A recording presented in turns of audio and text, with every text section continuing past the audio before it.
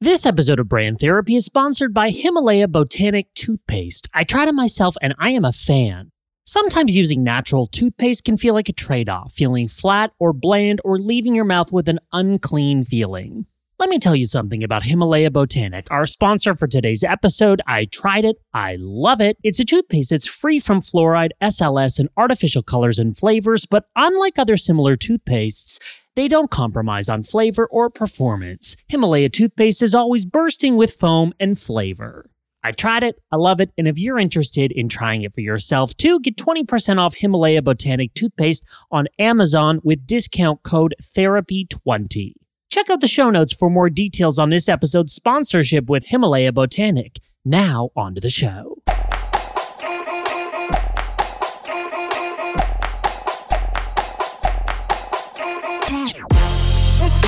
I am so freaking excited to have Adelaide on our podcast. Adelaide is truly one of the most committed people I've ever known in my entire life. We're fortunate to have her as a former client, so we helped develop Adelaide's brand. How long have we worked together, Adelaide? I was just thinking that myself. I think maybe 2 years. Because I came on, because first of all, you had your online Instagram program you were beta testing. Yes. Yeah. Super Rich Small Biz. Yeah, that was the one. Yes. Oh my God, way back playback. So it's been a few years. A lifetime ago. So anyway, I wanted to have Adelaide on this podcast because Adelaide is so great at conserving energy and avoiding decision fatigue. Adelaide is probably one of the first people I've ever met who told me about a nighttime routine before it became a thing online. And so I was thinking it would be useful in these kind of upside down times where a lot of people are working from home for Adelaide to sort of speak to the importance of developing a routine, how to develop a routine, tips for developing a routine, all that good stuff. Sounds great. Yeah, I'm ready. Adelaide, welcome. Thank you. We're so happy you're here. Do you want to know something crazy? And this might sound a bit creepy, but I think about you often. And I'm not trying to hit on you. That would be unprofessional. But when I am running, specifically running, which has been my fitness routine of the summer, I'm doing things in between, but running 5 miles a day, at least 4 to 5 times a week. It's a lot of running. But in order to finish my run, I have to play mind games. And then I think about you because I'm like, what would Adelaide think about this game? For example, there's one stretch of my run where I can see this really nice, not a hotel, it's like a condo unit, and it's 10 minutes running. It's a mile, a little less, and it's uphill most of it. And it's just dreadful. It's at the 3 mile mark, 3 to 4 mile mark of the 5 miles, and it's uphill, and I hate it. But that's where I play my games, and I think about you almost every time I'm on that run, which is a lot of times this summer. Are you creeped out by that, first of all? No, I love it. I have actually quite a few people saying I was thinking of you when running or cycling or swimming or something, because they try out these different mindset strategies. Yeah. So let's actually first talk about mental fitness, because as a mindset coach for triathletes, you focus on the brain component of performance. So maybe walk us through what mental fitness means to you for maybe listeners who haven't explored that or heard of that term before. Definitely. So mental fitness is having the mental capacity to live the life you love. And by that is looking at different mindset strategies with athletes, pro and amateur, so in and outside of sport, to find out where they're stuck in life and how they want to change and the transformation they want to achieve. Because especially now with the current pandemic situation, it's really easy to get stuck in different mindsets of hopelessness, stress, anxiety, despair and depression, all these kind of different emotions, which are really unhelpful because we can't change outside circumstances. We don't have any control over them. And for me, mental fitness is having the ability to focus on the right things at the right time. So the things you can influence. So kind of influencing the influential and being able to accept there are some things you can't change and to know the things you can change so you can live your life and thrive living it. Give an example of something that you can't change. Maybe in terms, it doesn't even need to be in the world of sports. It could be just in like day-to-day life. Definitely. So the example I always use is a traffic jam, because everyone has experienced getting stuck in traffic, we especially do stress and feel that emotion when we're kind of late for something, whether it's the school run or a flight or a meeting, and you get stuck in this traffic jam and the traffic is moving so slowly, maybe it's back to back. And the slower you're going and the more you see time ticking by, the more frustrated, stressed you get. And you're saying, oh, the traffic is making me feel this way. But actually, that's not true at all. The traffic can't make you feel a certain way. It's not a puppeteer and having all these strings attached and forcing you to feel these emotions. You're doing them. And we can't change the traffic, and getting more frustrated, more stressed isn't going to make the traffic move any faster. So it's not helping you. What would be helpful is to change your state. So state is how you're feeling at a given time. So when we're in a traffic jam, is thinking, okay, you know what? I'm going to have to accept this. I can't change the traffic. It's not going to move any quicker. What can I do instead that is more enjoyable and which is helping me? So maybe it's being on a podcast. Maybe it's just breathing deeply. Maybe it's chatting to a friend on speaker. I'm listening to music. All of these other kind of things which are going to help you to change state so you can feel better, more enjoyment as you are stuck in a kind of shitty circumstance. One thing I was thinking of is, do you think that stress in general is a bad thing? Like, is there ever a circumstance where stress or nerves is a good thing? Yeah, it's a great question because I've been talking a lot about this. So on social media, on the web, you always see people say negative and positive. Like, this is negative self-talk, this is positive self-talk. But the world is never that black and white.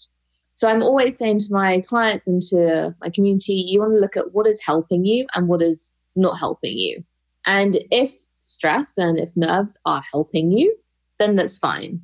If you think it's helping you in the best way possible, then that's great. If you're like, it's kind of helping me, but maybe it'd be more helpful for me to feel a different kind of emotion, then it's thinking, how can you change into that state? And if you're like, you know what, feeling stressed, feeling nervous is really, really unhelpful for me right now, then you definitely need to change state. And again, it's just figuring out what is the best and quickest way for you to go from doing those emotions to doing something else instead. I have various different tools I use with my clients, but one of the best ways for people is to use music. It's one of the quickest ways. It's changing the way the brain waves. And also motion. They always say emotion follows motion, and it's really true. So maybe it's like dancing, doing car karaoke, something like that. Oh, how interesting. I know Phil always listens to music when he's working, and he's always in a good mood. Right, Phil? I mean, I wouldn't say I'm always in a good mood, but music is a big part. I actually really hate pausing my music to have to do a phone call because music helps me focus. It helps, I would say, just in general, maybe in comparison to like the average person, I'm fairly in tune with my emotion. Like, I'm comfortable in my body, like in myself, like being myself on a call or on a podcast. Like, I have no problem kind of being in touch with that. I'm very like self-aware. Music is incredibly important for me to focus. If it's too quiet, it like creeps me out. But one of the things I'm curious about is like, do you find, Adelaide, that people often don't prioritize or make time for their mental state? Even describing like mental stuff is kind of ambiguous. It's more ambiguous than physical. We think about like being in shape, and that's physical. And I've been running all summer, so I'm in better shape now than I was before this summer. But it's harder to measure like mental state. And I think that because it's harder to measure, people often don't think about it or prioritize it. And you have such an amazing way of like having systems and tools to identify that and to quantify it, I guess. Can you speak to that? I know it's not a question, but do you encounter that? No, definitely. Yeah, it's a great statement. So definitely with physical health, it's so different because you can either see yourself getting fitter, you can see your times improving, or maybe you're losing weight. And that's a very visual goal to attain. With mental health, as you said, it is much more ambiguous. So using the mindset strategies, for me, I love journaling. And so the athletes I get is looking at gratitude practice, looking at wins, looking at how can I be a champion today? How can I be a champion tomorrow? And I also have them rate out of 10, and this is in my new download, like how well did you do for nutrition today, or recovery today, or training today? And then these kind of things put together, you can start to look back and track how well have you been doing, what's been changing, what's the transformation. And you can also start to pick out patterns. So, for example, one of the things may be like, actually, when I don't recover, the next day my body is stiffer, or I feel a bit more down, or I have lack energy. Or if I skip breakfast, then that impacts how I feel throughout the day or up until lunchtime. So there are different things you can start to employ to track your mental fitness. And it's always asking the right question. So if you want to be happier, it's not looking at how sad was I today on a scale of 1 to 10, 10 being I was just super sad. Or if you're recovering from an injury, I see a lot of athletes rating their pain out of 10 on more than several times a day. So it's like on a scale of 1 to 10, how much pain am I in? 10 being I'm in the most pain, 1 being I'm in the least pain. And the problem with all of these kind of questions is the words we use are the structure and architecture of our thoughts, feelings, experience, actions, and physical manifestations. So when we rate our pain or unhappiness or sadness or depression or anxiety or stress, or when we use these words as well, we're triggering and activating the neuropathways for those feelings and actions associated with them. So it's really important when you are wanting to track your mental fitness and your mental health is to track it using the right language. Because if you want to be in recovery and you're tracking your pain, you're triggering and strengthening those pathways. So you're actually making the pain neuropathways better and faster at their job, which is the total opposite of the result you want. So you need to make sure you're asking yourself, like, how much comfort am I in today? How much energy do I have today? Like, how great was my nutrition? How well was I being calm and relaxed today?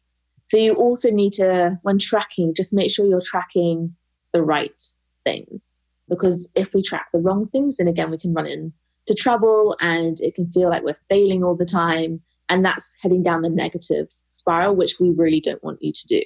That's the mindset strategies. With pro and amateur athletes now, I'm using the brain endurance training. So that's cognitive tasks, which is when you're reacting to different stimuli on an app on your iPhone or iPad. And then I'm tracking 6 data points, like reaction times, speed. So how quickly you're reacting to stimuli, how accurately are you reacting to stimuli, like how varied are your reactions, and those kind of things. And that means that I can track over time how well that athlete is doing. And so that's very scientifically data driven, just like how you track the weights you're lifting or how fast your splits are.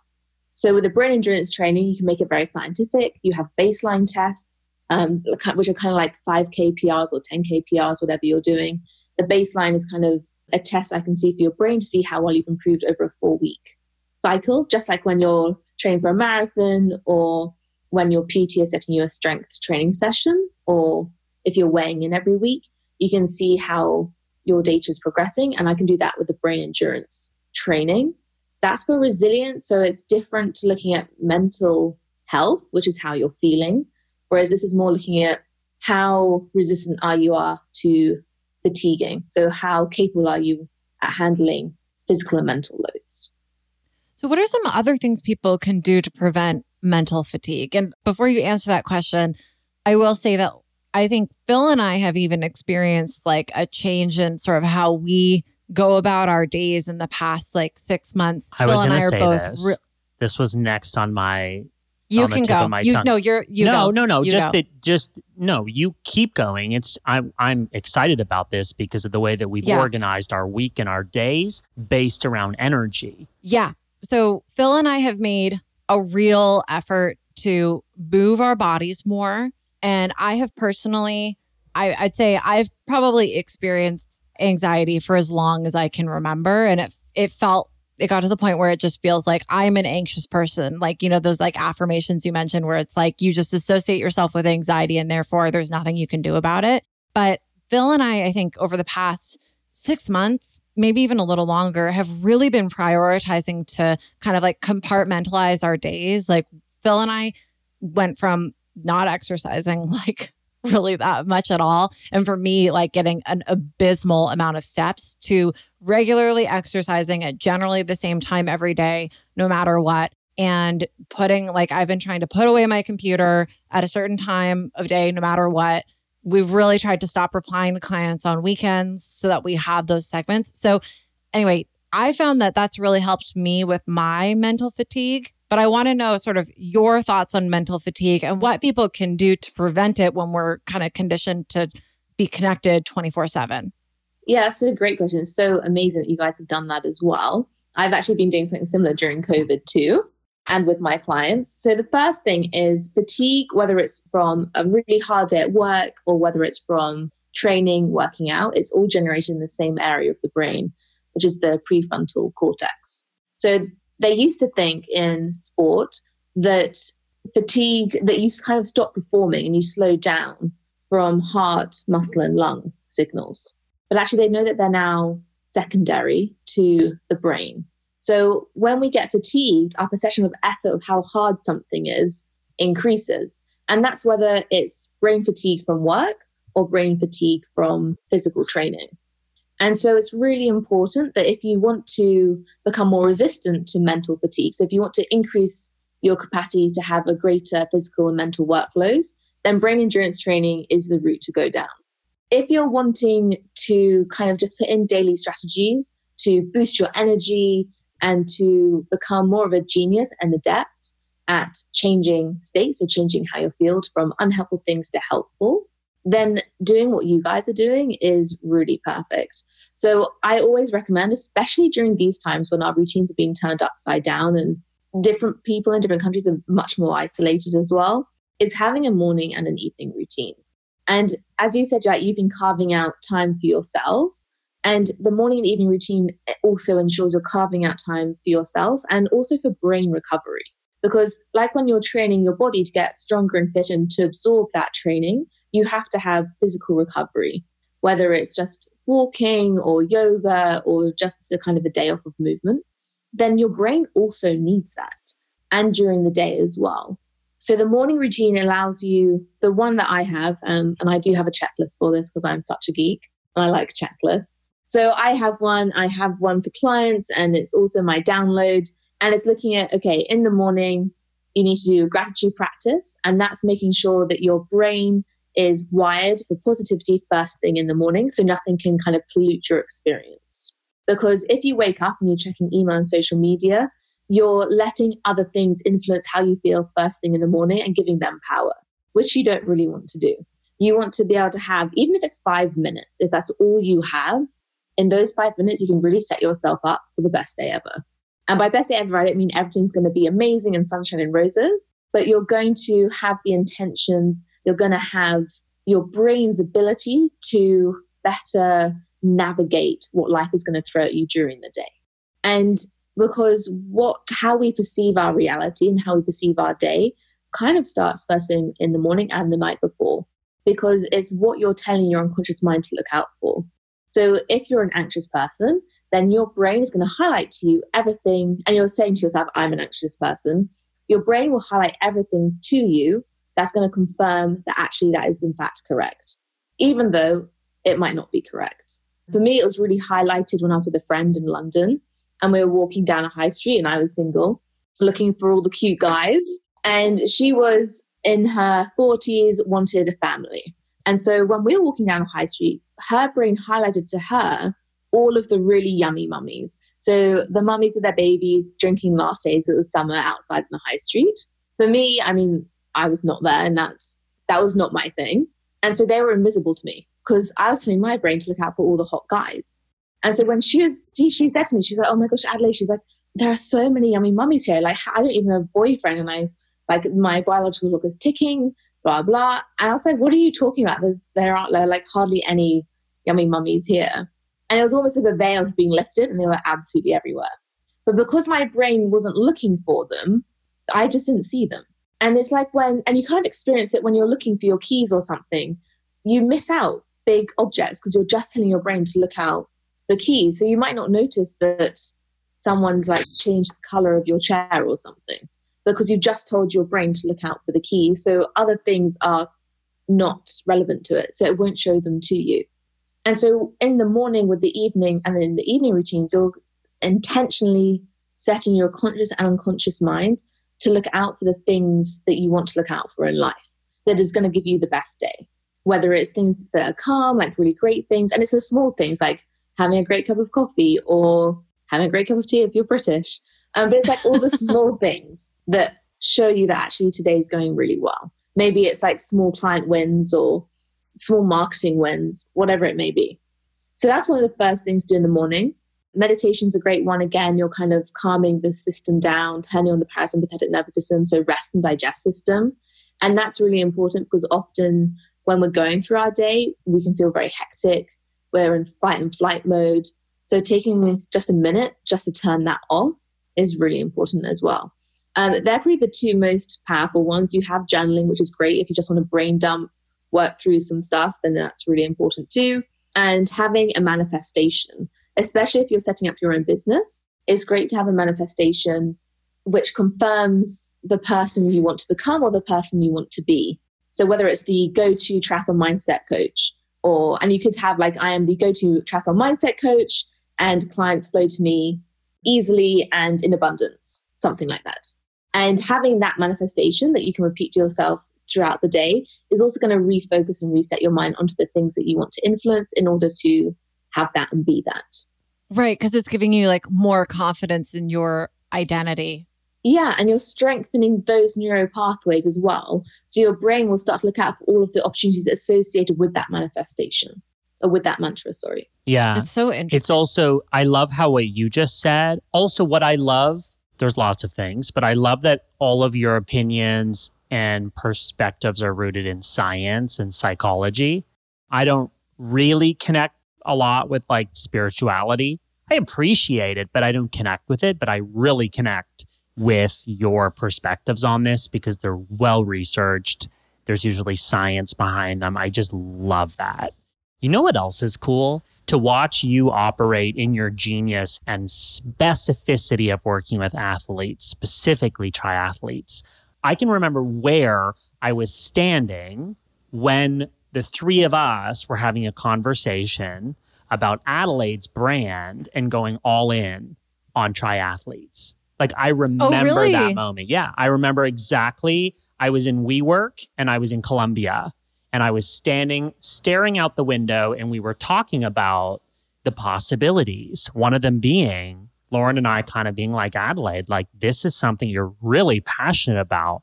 Maybe you should go all in. And now look at you. And now you're talking about kind of these manifestations, your own, you know, and it's really become that. It's not to say there isn't hard work and it's not to say that there isn't a ways to go for all of us in what we're trying to achieve, but how cool to actually take a moment and go, look at what you've built and how you speak so eloquently and with authority on this. It's so clear you're super passionate about it. Oh, thank you. That's so sweet. It's just funny. It's just cool to actually think about that moment. It wasn't that long ago, Adelaide. It wasn't that long ago. No, it wasn't, was it? It was maybe, a year and a half ago? Yeah. Yeah. Yeah, pretty crazy. You've had so many successes. You've had speaking engagements. You've worked with some of literally the top athletes. And that's like vulnerability. I mean, athletes that perform well are opening up and being vulnerable to you with, here's what my challenge is or my challenges are. And here, you know, how do I get better? That's like a vulnerable moment. Yeah, I always feel such a privilege when athletes open up to me because I have a coach myself and there's very few people. Actually, I think some stuff I've just shared with her and I wouldn't share with anyone else. So when an athlete opens up to me, it's such a privilege to be able to help them and for them to feel that this is a safe space and that I can help them as well. Is it challenging for athletes to kind of come to terms or admit to any mental lapses? Because when I think about athletes, I think of people who are very, very driven by performance and who know all the stats of their kind of like physical accomplishments. And they're very much about like doing. Whereas with like, as Phil mentioned, the mental stuff is a bit more ambiguous and a bit more challenging to sort of come to terms with sometimes. Do you find like it's hard for athletes to get in touch with themselves in that way? Well, yes, I think so. Especially I think it's harder for men as well. I think from what I've been seeing, some people believe in it, some people don't. The brain endurance training is still very new science, and a lot of them don't feel that it's necessary, or a lot of them don't feel that they maybe need it because of the training. Like they feel the physical training is also the mental training, and that's just not true. It's true to an extent, but it's not. You're not deliberately training your ability to withstand mental fatigue. And I think that's hard for some to convey. I think the biggest problem athletes face is the pro athletes, is they've been told they're great from a very young age, because often they've been doing this since they were very tiny. And when you're suddenly shown the brain endurance training, you're doing that, it really fucks up your brain, basically. It's horrible. And you get the results back saying that actually you did very badly. Like that's not something they're faced with. Like when you're told, actually, your reaction time for this drill was really bad. That's not something they are ever really told. And that can be challenging because they always nail their physical training. But when they're not nailing their brain training, that can be difficult for them. I have had athletes quit because they weren't mentally tough enough. And that's in their own words. But these are the same athletes telling me that they will do anything to win. So often I'm finding athletes will say that they're really driven and they'll say they'll do anything. But actually, when it comes down to crunch time, they won't necessarily do the mindset strategies or the brain endurance training. Right. Like they're driven to and will do anything as long as they're already good at it. That's and as long as it's fun. Yeah. Like sometimes the training isn't fun, but on the whole, it's really fun. With the brain training, it's horrible. Like it's not fun at all. You're training resilience. It's not meant to be fun. It's not going to be fun. It's really hard. It's really challenging. It's really boring, especially depending what I set them. But at the same time, research has shown if you do 6 weeks of brain endurance training with Soma NPT, which is the scientifically backed app-based neuroperformance technology that I use, it can increase performance by 26%. And that's a crazy amount in 6 weeks. Like you can't get that in physical training at the elite level. And that was with pro footballers. And it's not just an isolated research paper. This is over hundreds of papers showing that brain endurance training increases performance because it's increasing your ability to withstand that fatigue. With the mindset strategies, some people I find come to me wanting the solution to be fixed, but they're not necessarily realizing how much work they actually have to put in themselves. But if you put in the work, then you get the results. I've had athletes knock up to 40 minutes off their race times just by changing self-talk and some limiting beliefs. I've had athletes come to me and say they're a pro athlete, I'm a really slow swimmer.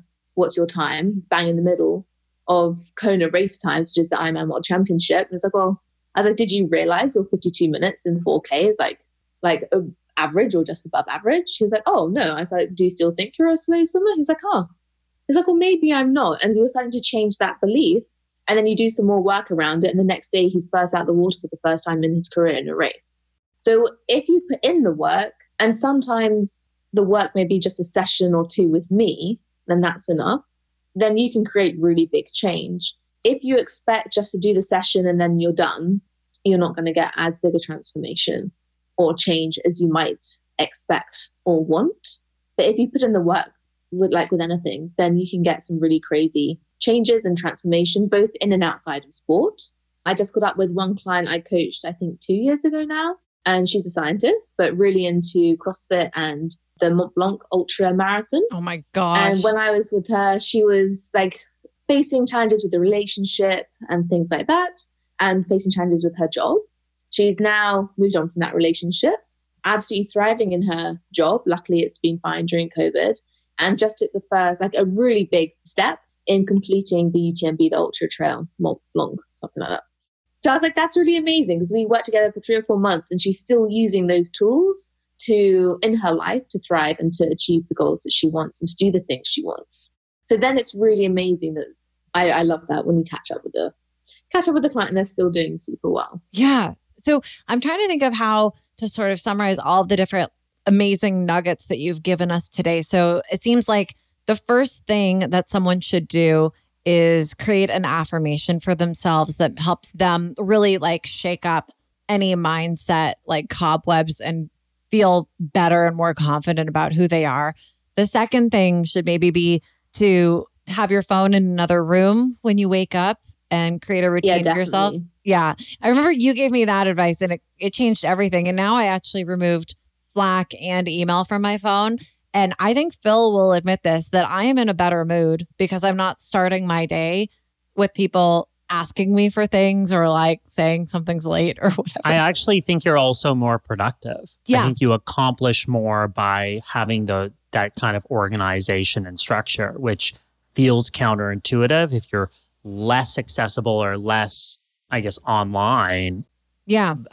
Same for both of us. Do you check your email first thing when you wake up? I do check my email. So what Adelaide said on this has me thinking that should probably not be the first thing I check in the morning. But it's so hard when it's like, yeah, it's hard. Habit. I had to delete it outright because I felt like an addict, honestly. Like I'd be thinking about it. No, it's great. At the time. It's great. And even just these reminders, it doesn't have to be like night or day change overnight, but little reminders, even I think that people will pick up from this conversation, are really healthy. Awareness of other possibilities beyond just routine and kind of the way that you think automatically. Definitely. There's no one size fits all. That's what I really stress. It's more find out what helpful habits would really help you in the morning and in the evening to have a really great day. Because some people are like swear by like 40 minutes meditation and that's awesome for them. That wouldn't work for me. So it's also finding what works for you. And that might shift during the year because I still love waking up first thing in the morning and training. Norway is now getting quite dark and really cold and wet. And so I'm just like, well, I don't want to be like getting out of bed at 6 a.m. to go train. Like this is absolutely horrendous. And I'm fortunate in that I can change my day according to how I want it to be. I'm aware I have that luxury, but it means that I could get up at 5:36 and then just start work like half an hour, 40 minutes later. And then I can finish my day earlier to train in the light and in more warmth.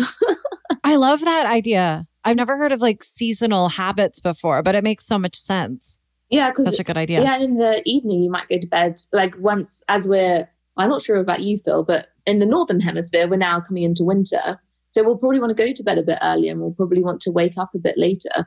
And again, if that fits in with your day, then that's fine because you're just kind of following the day and night cycles. And then in the summer, you tend to wake up a bit earlier and maybe go to bed a bit later. And again, that's fine too.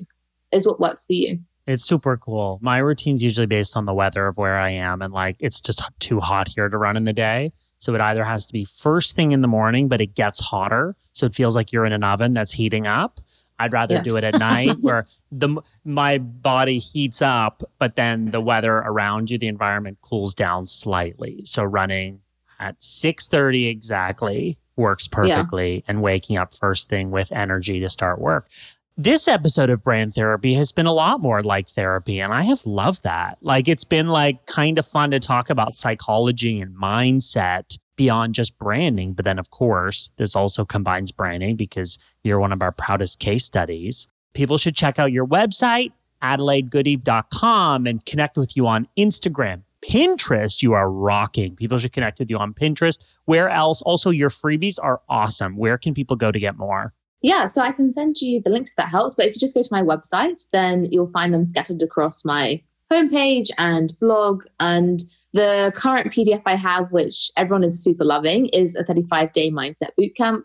So it's literally taking you through the processes that we've been talking about over 35 days. Fantastic. Like small step by step. So you're building on the blocks. I need to do that. I love that. I'm going to do it. It's so smart and it's just so useful for everyone.